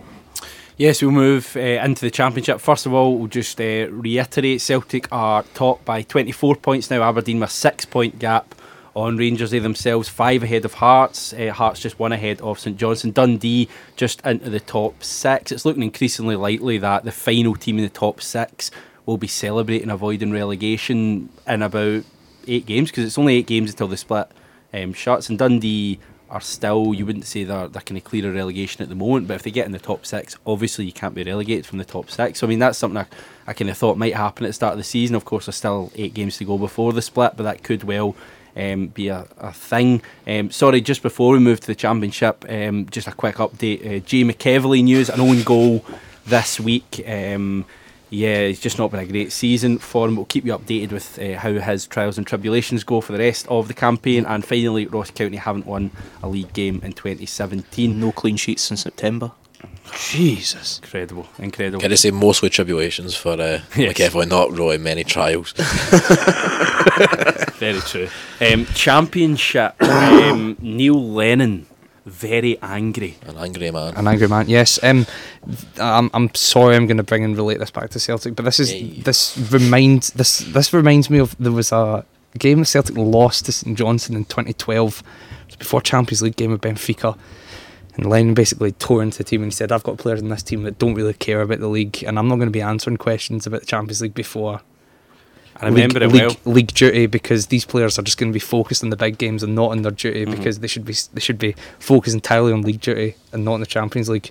And if you place the words Champions League with a Hearts Cup game, yeah, this is very, very similar, I thought. Yeah, shall we have some Neil Lennon quotes then from Saturday? Sitting on the fence as per usual. I'm actually looking at them now, they're fantastic. We were a disgrace today. I didn't even celebrate our goal. We were disgraceful. I've made it clear to them that was embarrassing. We were insipid and disrespectful to the opposition. Everything we did well last week was missing for the first hour. We've given a goal and an hour start to a team that hasn't won in 14 games. The last half an hour was great, but it's not what I want overall. It was unprofessional. We're going for a title here, and the reason we haven't been out of this league for 3 years is because they are complacent. They think they only need to turn up. I think he then went on to say that no players could have any arguments about not playing on Wednesday night in the derby, because he just showed them the first half an hour of that, or first hour, of that game, and how bad they all were. The Snowman was also asking us, I'm trying to find it now, he was asking us about Neil Lennon's comments after the game. He was just wondering what we thought of the comments, because they were incredible comments to make. Yeah, he's obviously expecting a reaction. As Gamba says, not the first time he's done it in his career. Even just relating back to Hibs this season, obviously he dropped Jason Cummins at one point in the season. There was a lot of kind of rumours about why that was, but again, kind of expecting a reaction out of him, and I'd argue he's probably proven, or he's proven why he's kind of worthy of his place in the team. But I mean, Lennon's kind of known for doing it. Even I'd argue he wouldn't have got the Celtic job if he didn't, after the Ross County game, if he didn't completely just lambast the team. I think for a lot of fans at the time that was quite refreshing to hear those kind of honest comments almost. So I mean, he's probably spot on, but it's definitely a risk though. It definitely is. I think he called out McGinn specifically, and said that he wasn't interested and didn't want to be playing. I think that's a real risk when you're going into the derby game on Wednesday. That does he have the right mentality to take that the way it's intended, or the way Lennon's trying to get it to to fire him up, or does he just go screw this, I'm not playing for this guy anymore? But it was one of those things. I was listening to the radio, and they go, oh, let's hear from the Hibs manager, and most managers give exactly the same answers, and they're monotone answers. And then Lennon just straight away, his voice, you knew he was just raging. I'm raging, Brian. Straight away, his first like, and you're like, oh. But I think it was kind of good to hear from a fan's perspective. And if I was a Hibs fan going back after what was quite a tepid performance, it's the kind of thing that does get you going and fired up, and you think this manager cares about the club. A bit like when Kenny Shields was at Kilmarnock, you never knew what he was going to say after the match, and it kind of made you think that he's almost one of you. And I don't necessarily buy into it. I know a lot of folk don't, but there are certain fans, and large percentage of fans that will. But that's the kind of key thing. But you kind of just said there, like that you kind of feel that he's a fan as well. Yes, it's that whole siege mentality, and he was brilliant at it at Celtic. Especially in the first couple of seasons of his kind of reign, I do remember there been a real kind of siege mentality about the club. And even I've heard stuff about even at his time at Bolton. I know obviously that kind of went to shit really. But in his first season there, or his first couple of months there, he was kind of highly regarded, and there was a kind of feeling of this guy really wants us to do well. So he is one of those managers, and you are going to expect that from time to time. But as you say, I mean, it can go both ways. He's certainly taking the shine off a poor result for them, or not the shine, but he's taking the spotlight off from that poor result, and he's put it on his players. I think it's quite clever. What McGee did on Tuesday. Yeah, after the Aberdeen game. That may be. I think he was very. I think people are saying that McGee's an idiot, and I think he probably is. But there's an element where you can look at it that McGee's taking that. Nobody's talking about the fact that they conceded 7 goals. The same against Hearts and Rangers as well, because he had to go at the referees. Interesting. The Snowman certainly personally thought that it was just what Hibs needed. His new best friend Sam Arbuckle replied to him as well, saying refreshing. Good to see that Burst Ball is making friendships. They've got over their wee argument that was very well portrayed on a Friday show, I'll say, by Andrew Gabber and Callum Scott. John McGinn did actually reply to the Neil Lennon criticism today, saying he'd have been having a go at me because he knows I can do more. He does that because he wants the best out of his players. Me, Jason Cummins and Fraser Fivey, the ones who are mentioned, we can all do more. The manager is the first person to praise us when we do well, so you can't be crying about the negatives. We've got to turn it around and prove to the manager that we can do it. So that was 1-1 between Wraith Rovers. A good point for Wraith Rovers. I mean, an instant impact from John Hughes. Really good. Yeah, again, fella I was chatting to Saturday night certainly says that everyone has already fallen in love with John Hughes at Wraith Rovers. The players absolutely love him. Yogi, he referred to him as, and I could see Wraith certainly moving on a little bit from there. Elsewhere in the Championship on Saturday, we had a great comeback for Ayr United. Personal story, my soon-to-be stepdad, Andy, I know this as well. Oh yeah, you were speaking to him. Yes. He's been getting around. He's been chatting to a lot of folk, but he was at the game on Saturday at Dumbarton. We know what Dumbarton's like. You don't want to stick around there for too long if you can help it. He left about 89 minutes into the game thinking game over, got into the car, turned the radio on and heard the classified results and heard Dumbarton 2, Ayr United 2. Incredible. I mean, that is a fantastic comeback. I think Ayr United is a case for them to be the team of the week in the Championship, just for that late comeback 10 men that as they well. got. Well, they're always down to 10 men. They've got lots of practice. They've been with 10 men this season. United, don't they? The tackle is absolutely shocking. Now, if you've seen it back on the Dumbarton TV highlights, it's really it's worse than the one on Kieran Tierney. It's an absolute shocking tackle. Is it Mick Wardrope? No, else? I think it was. This is bad news. I've completely blown it now. But I can't remember the name of the player. But it was a shocking challenge. If you go on the Dumbarton YouTube Docherty page and see it, it's really. Is it Docherty? No. Aye. Interesting indeed. So a good point there for Ayr United. Someone else want to help me out with the other games that happened in the Championship? I'm trying to think other teams that were playing in the Championship. Morton and Falkirk. Johnny was at. What was Johnny saying about that then? I think he was very impressed, which he isn't always usually about some games. He seems quite depressed actually a lot of times after games, but of late. But he was very optimistic about this one. I think it sounded like a cracking game, to be honest with you, by all accounts. A big game as well. I think the winner would have gone ahead of Dundee United, as it was. Neither team did because it was a draw. But yeah, that was 2-2. Falkirk were ahead. Yeah, I mean, obviously the big thing was that a lot of people were kind of tipping Falkirk for this going into it. I think I went for a draw here because I just had a feeling about Morton's kind of home record. Obviously that keeps going now. Like I think this is probably the 1 week where you might have thought, well, Falkirk actually might have a really good chance here of kind of ending this, but wasn't to be. There's really much of a muchness, isn't there? Those two teams, I think they're very, very similar. I don't think there's anything between the two, and obviously shown by the league table, but managers even look the same, don't they? I think those two teams are very, very similar, and it's going to be neck and neck right to the end of the season. Yes, so only the 3 games in the Championship due to cup commitments from St Mirren, Queen of the South, and Dundee United that we mentioned earlier on. League 1, the 4,000th SPFL goal. That's not just a top flight for anyone else out there, like Celtic's Twitter team. Greg Spence got it for Alloa, the 4,000th SPFL goal. That seemed quite a lot, I thought, when I was thinking about it. The SPFL's only been around for 5 and a bit years, but I suppose when you think of every week, all those goals that are scored, we've been counting them up in League 2. All those many goals. Seems a lot, we've done it, 4,000. Greg Spence got it. That was Alloa's result. They got a 2-0 win at Hampden against Queen's Park. Jim Goodwin's men elsewhere. Livingston thumped Airdrie, despite me saying that Airdrie would confidently beat them on Saturday. They thumped them 4-0 away from home. Hamish, I've actually got to correct you here. You said that was a lot of goals. Well. It's actually 8,000 goals. The 8,000th SPFL goal. 8,000th. Yes. I wasn't sure if you just got mixed up there, because I was pretty sure it was 8,000 as well. There's been some good fake news and alternative facts for this 8,000th goal, because Football Facts said that Tam Ware scored it, and it was Greg Spence. He got 300 retweets and stuff. Also, who counts that? SPL Stats, surely.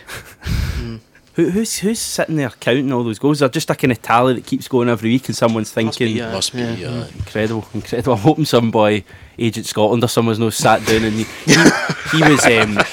was doing his what was it now? It was the fans that teams have had into their ground since in the top flight since a certain year, and he was up at 5 million odd, and he was counting them obviously per game, which is 5,000. So he was counting 5 million people in 5,000. He must have been there for boy needs to days. get a girlfriend. He really does. You get blocked for saying that though. But yeah, League One elsewhere, I'll just run through them. Livy won 4-0, as I said. 1-1 between Albion Rovers and Stenhousemuir. Were you at a game, Lewis? I was. League 2 though. Right, cool. So. East Fife beat Brecon in a thriller. It was 3-2, and an equal thriller between Stranraer and Peterhead. That was 3-0. There's a game tonight. It's Livy Albion Rovers. It'll probably postponed. Has it? Waterlogged pitch. There's not a game tonight. No it's Livy. On the BBC website there, and it says waterlogged pitch. Is this at Livingston? Aye. Yeah, match postponed, waterlogged pitch. See, to be fair, Livingston's got a pitch is atrocious. It's really, really bad. Not the only one. Not the only one. Yes, League 2, a couple of talking points in League 2. We'll run through the results. First, Arbroath 1, Stirling Albion 1, Berwick Rangers 3, Forfar Athletic 2, Edinburgh City 1, Montrose 1, Elgin City 4, Clyde 1, and Cowdenbeath 0, and an Athletic 1. First talking point is Barry Ferguson. Just Barry Ferguson, basically. What's happening? It's we're kind of having this discussion in the chat about why Barry Ferguson hasn't been taken to task by the kind of mainstream media. My kind of argument was I don't know, but I think he really should be. I think it's amazing how it's just gone completely under the radar, and I get how he's very high profile, so there's no real reason why you wouldn't be bringing this up. I know there's a point made that all league managers won't get a lot of criticism, but this is a guy that's in the spotlight, that's been tipped for the Rangers job, and nobody's mentioning the fact that Clyde have had this absolutely horrendous season, and not just this season, for the last 2 years as well. They've had the biggest budget in the league, and look where they are. I mean, they're closer to relegation than they are to actually promotion, so it's been a horrendous time of it, and I think it's a bit of a disgrace really that it's not been picked up at all. He's very lucky, in my opinion. He's very lucky that he's a rich man, because the rumours obviously about Clyde that he's paying for players and he's paying players' wages out of his own pocket, and he's paying for training sessions and extra things. And for me, that's the reason why Clyde haven't got rid of him yet and continue to keep him on. And because that just kind of goes in with the fact he talks well with the BBC and he's pals with Kenny Crawford, and Kenny Crawford's there, his mobile burnt toast and all that malarkey. It's just Kenny Mack. Yeah, it's just Kenny Crawford and Kenny McIntyre as well. Yeah, they're just, I think, because he makes himself available to the BBC, and he knows they're going to ask him questions about Rangers before Clyde, because that's what as much as it's frustrating for a lot of folk, the BBC will be looking at it as, people don't care about Clyde. Your average punter turning on Sports Sound, he doesn't know what Clyde's results are. He doesn't necessarily care, but he cares what the ex-Rangers captain thinks about who the new manager's going to be. And as bad as that is, I'm afraid it's reality. And you go back to the old time where Jim Spence had that Beyond the SPL programme, where they actually spoke to old managers in the lower leagues and actually focused on it. We should go back to having something like that, but it's not very likely at the moment. See, on your point about him paying some players' wages and stuff like that, it's something I've heard as well, but I think I think Ferguson's actually came out. Well, he's been asked the question and he said he's definitely not. I think the board have also said that he's definitely not as well. But if you're looking at it from an outside perspective, you probably come to that conclusion because they are signing players that you would think a team at that level, and a team like Clyde, who have had their kind of problems financially in the past couple of years, probably wouldn't be able to afford. So there's definitely something going on that people don't know, whether it is him paying players' wages or paying for training sessions or whatever it is. There's definitely something kind of more than meets the eye. They've got players at that team that have been playing in the Championship in the last couple of seasons. Scott Linton, Peter McDonald, people like that. They're 27 points off top place. Boy McMillan as well. It's just obviously signed for them. Who's a Premiership player. Yeah, exactly. Yeah, McMillan's like one of these guys. But he's a Premiership player. Aye, yeah. I mean, and his wages will only come cheap as well. I mean, was it Partick Thistle he was at before? Obviously, the whole kind of scandal with him. After he was still being paid. After he got suspended, because he was suspended on full pay, and I think they had to pay off his contract. So it's just he's not going to be cheap either. And they've obviously signed to the end of the season when there are Premiership teams, maybe not Premiership, maybe Championship teams who would have taken a chance on him to the end of the season. It's not just that, but there's people like Ross Perry, for example, breaking the season before and then moves to Clyde. You're moving a level down. You should be playing, And as you said, guys like Peter McDonald as well. There's guys there that don't really fit.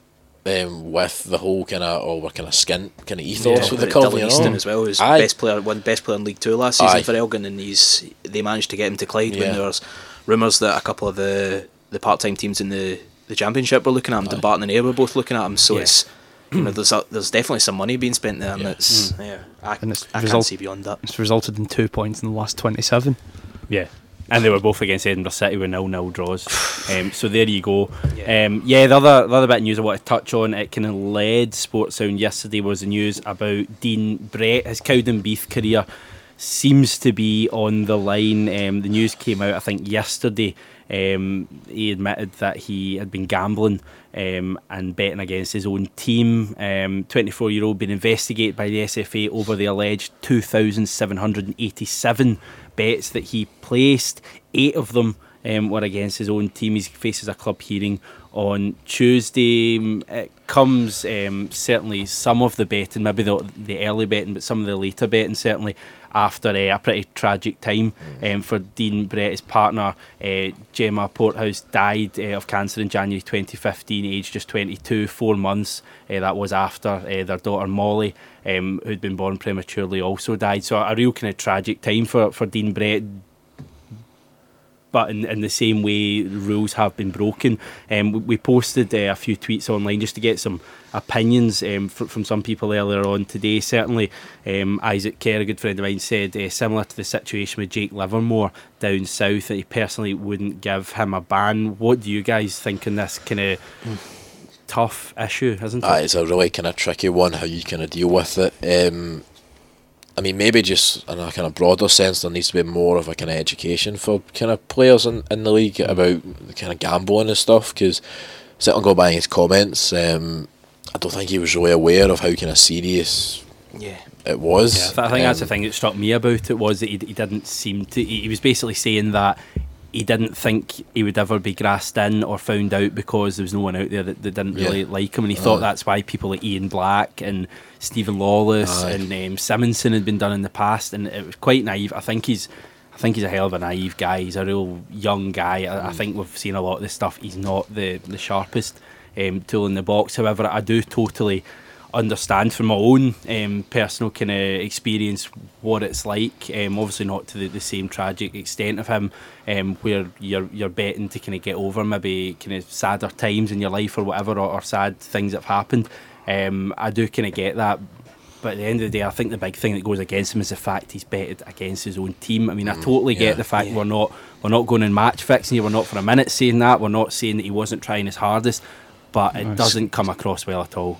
A big issue for me in that, when you say about the situations, and obviously the stuff that happened in his personal life's really horrible and you wouldn't wish it on anybody, but he's admitted that the gambling had started well before those situations happened, and he was still betting on football and betting against his own team before that happened. He's going to get punished, unfortunately. I can't see it. He's actually a decent player for that level. Aye, I was going to say that. Aye. He's a decent. He's really good going forwards, and any time I've seen him, I've been quite impressed with him. I think he could probably do better than League Two, but the issues in his personal life have maybe held him back in that way. I hope though he can just take the punishment. If he has to play juniors for a while or whatever, just keep his fitness levels up, and I hope he doesn't go at the game, because he's definitely got something to offer at his age. Yeah, it got us asking the question on Twitter: does having a league and cup competition sponsored by bookmakers send out the wrong message when trying to curtail gambling? The response, 69% saying yes, that it's double standards. The remainder saying no, it's just a sponsor. Where do you stand on it? I personally think that there is a real problem with football in the relationship with betting, and I can see how something like this, a player can be betting on so many games. Every single competition bar the Challenge Cup is sponsored by bookmakers. League 2, League 1, Championship, Premiership, Scottish Cup, the League Cup, they're all sponsored by bookmakers. Celtic have, last season, start of this season, Celtic had 5 betting companies, I think, associated with the club.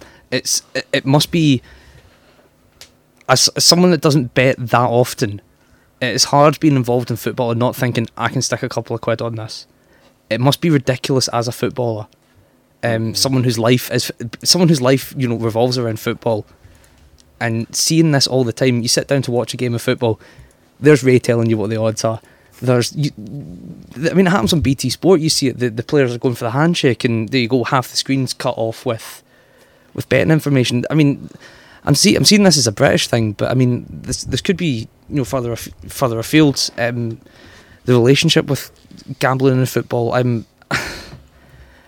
don't know. Do we say to them, no, we don't want your money? Who does that leave us with? Who else is going to put money into Scottish football? I can see where that's a problem, but we're going to end up with situations like this where we've got players betting on Christ knows how many games if it's just continued to be promoted and as something that is part of the game. I think one of the big issues with this is education. That a lot of the players say that they weren't made aware of the specific rules. In recent, obviously with the Ian Black situation, it's got a lot more coverage, and now, I think most people realise that the rules in Scotland are just that you're not allowed to bet on football worldwide. That's just the rules. In England, you're not allowed to. Is it English games you're not allowed to bet on, but you can still bet on international? I'm not actually sure, to be honest. Yeah, with you. I think you're. Me. Yeah, and, so I don't think that it's now a worldwide rule. It's a worldwide rule. You can't bet on anywhere. So I think as long as the SPFL are educating the clubs and the young players coming through, especially, it's the young players really need to be focusing on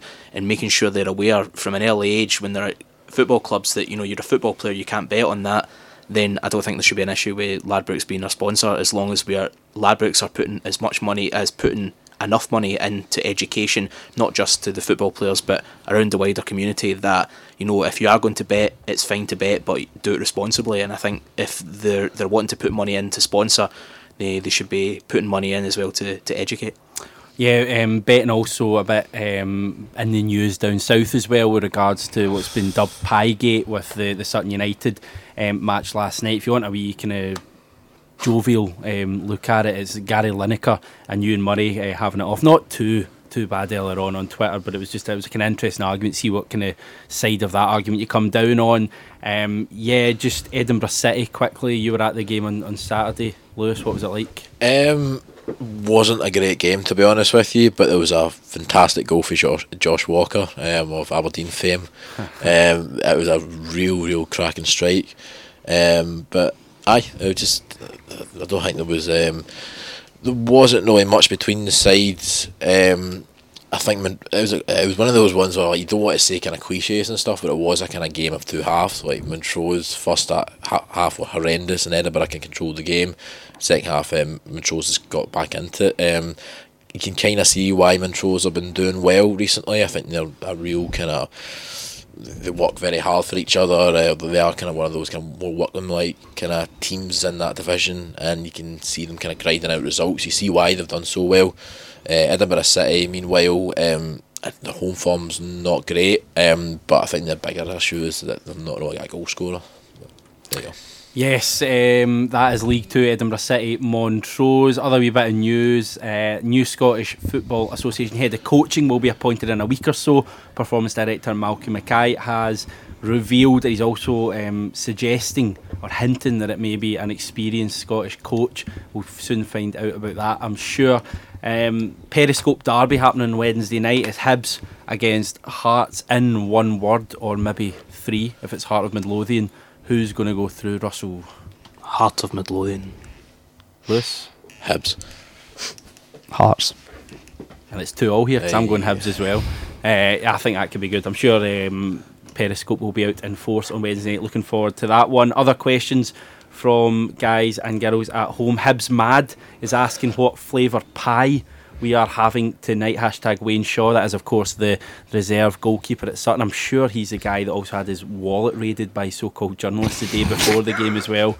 So it's been an eventful couple of days for him. I think he's leaving Sutton as well, isn't he? So shit patter pie, maybe. Yeah. Is that a kind of pie? Maybe. Forever in our shadow, English football. Indeed. Come back when your managers are doing somersaults and telling folk with cameras that to get to exactly. Yeah, I'll go for a good old steak pie. Certainly not a Brie and Tarragon boy for Hampden. Any other advancing steak? Partick Thistle used to do a pie of the month when yes, chicken and chorizo one once I had. It was very, very nice. Dynamite. And apparently you're not allowed to call killie pies anymore. No, it's a Kilmarnock pie. Why is that? Say hi to a Kilmarnock pie. This is because we don't have time to go into the big thing. It's a big argument between Kilmarnock and John Gall, the maker of the killie pie, with Brownings and Michael Johnston suing anybody and everyone that uses the term killie. So Johnson, man. Skyland CSC. If you could buy one Scottish team, who would it be, and what is your first task? Great. Do you remember when you used to play The Sims when you were younger? Right. And if you were a bit sadistic, you'd like build a swimming pool, get them to go in it, and then take the steps out so they couldn't get out.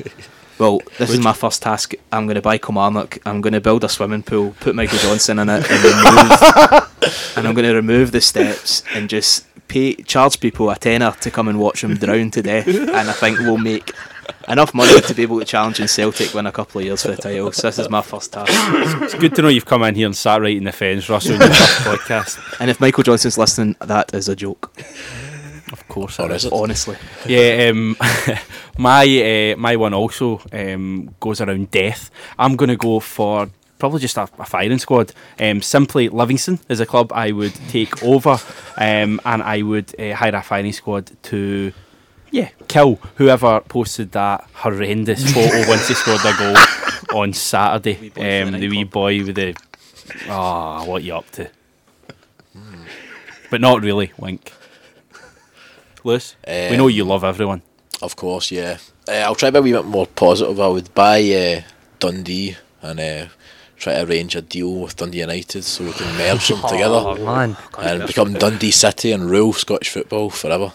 Because obviously a combined Dundee team would rule Scottish football. I mean, that's a no-brainer, surely. I mean, Lewis if you combine Mercer. the fans together, it would be 20,000 every week, surely.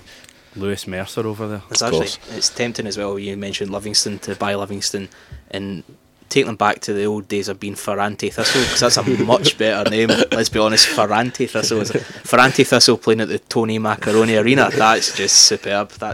That needs to be done. If I get in that door at Livingston, there's so many things I would change in that first day. I've been over this before. My list of hatred with Livingston is just endless. On you go, Gamba. See, before we go to Gamba, there's actually no staff at Livingston anyway. They just hire them all, so you would be sacking like nobody. You'd be the only one in the club. Just high vis jackets. I just want that super casino at any club.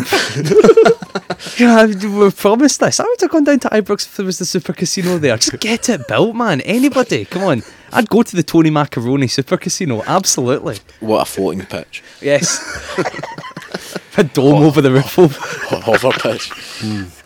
Yeah, Laney D finally is asking us quickly our thoughts on Slovenia qualifier. Is it time to give youth SPFL players a chance? I want a name from each of you, either an SPFL player or a youth player maybe down south that hasn't previously been given a chance that you would like to see give a chance. And I'll get mine in first, just in case any of you are thinking of him. Stuart Armstrong is my obvious one. I don't know if he's ever had a Scotland cap, has he? He has, He has, yeah. Certainly in the last kind of couple of years he's not. So yeah, I'll go with Stuart Armstrong. I think he is a must, and I think he will be. I don't think he'll just be in the squad. I think he's got to start against Slovenia.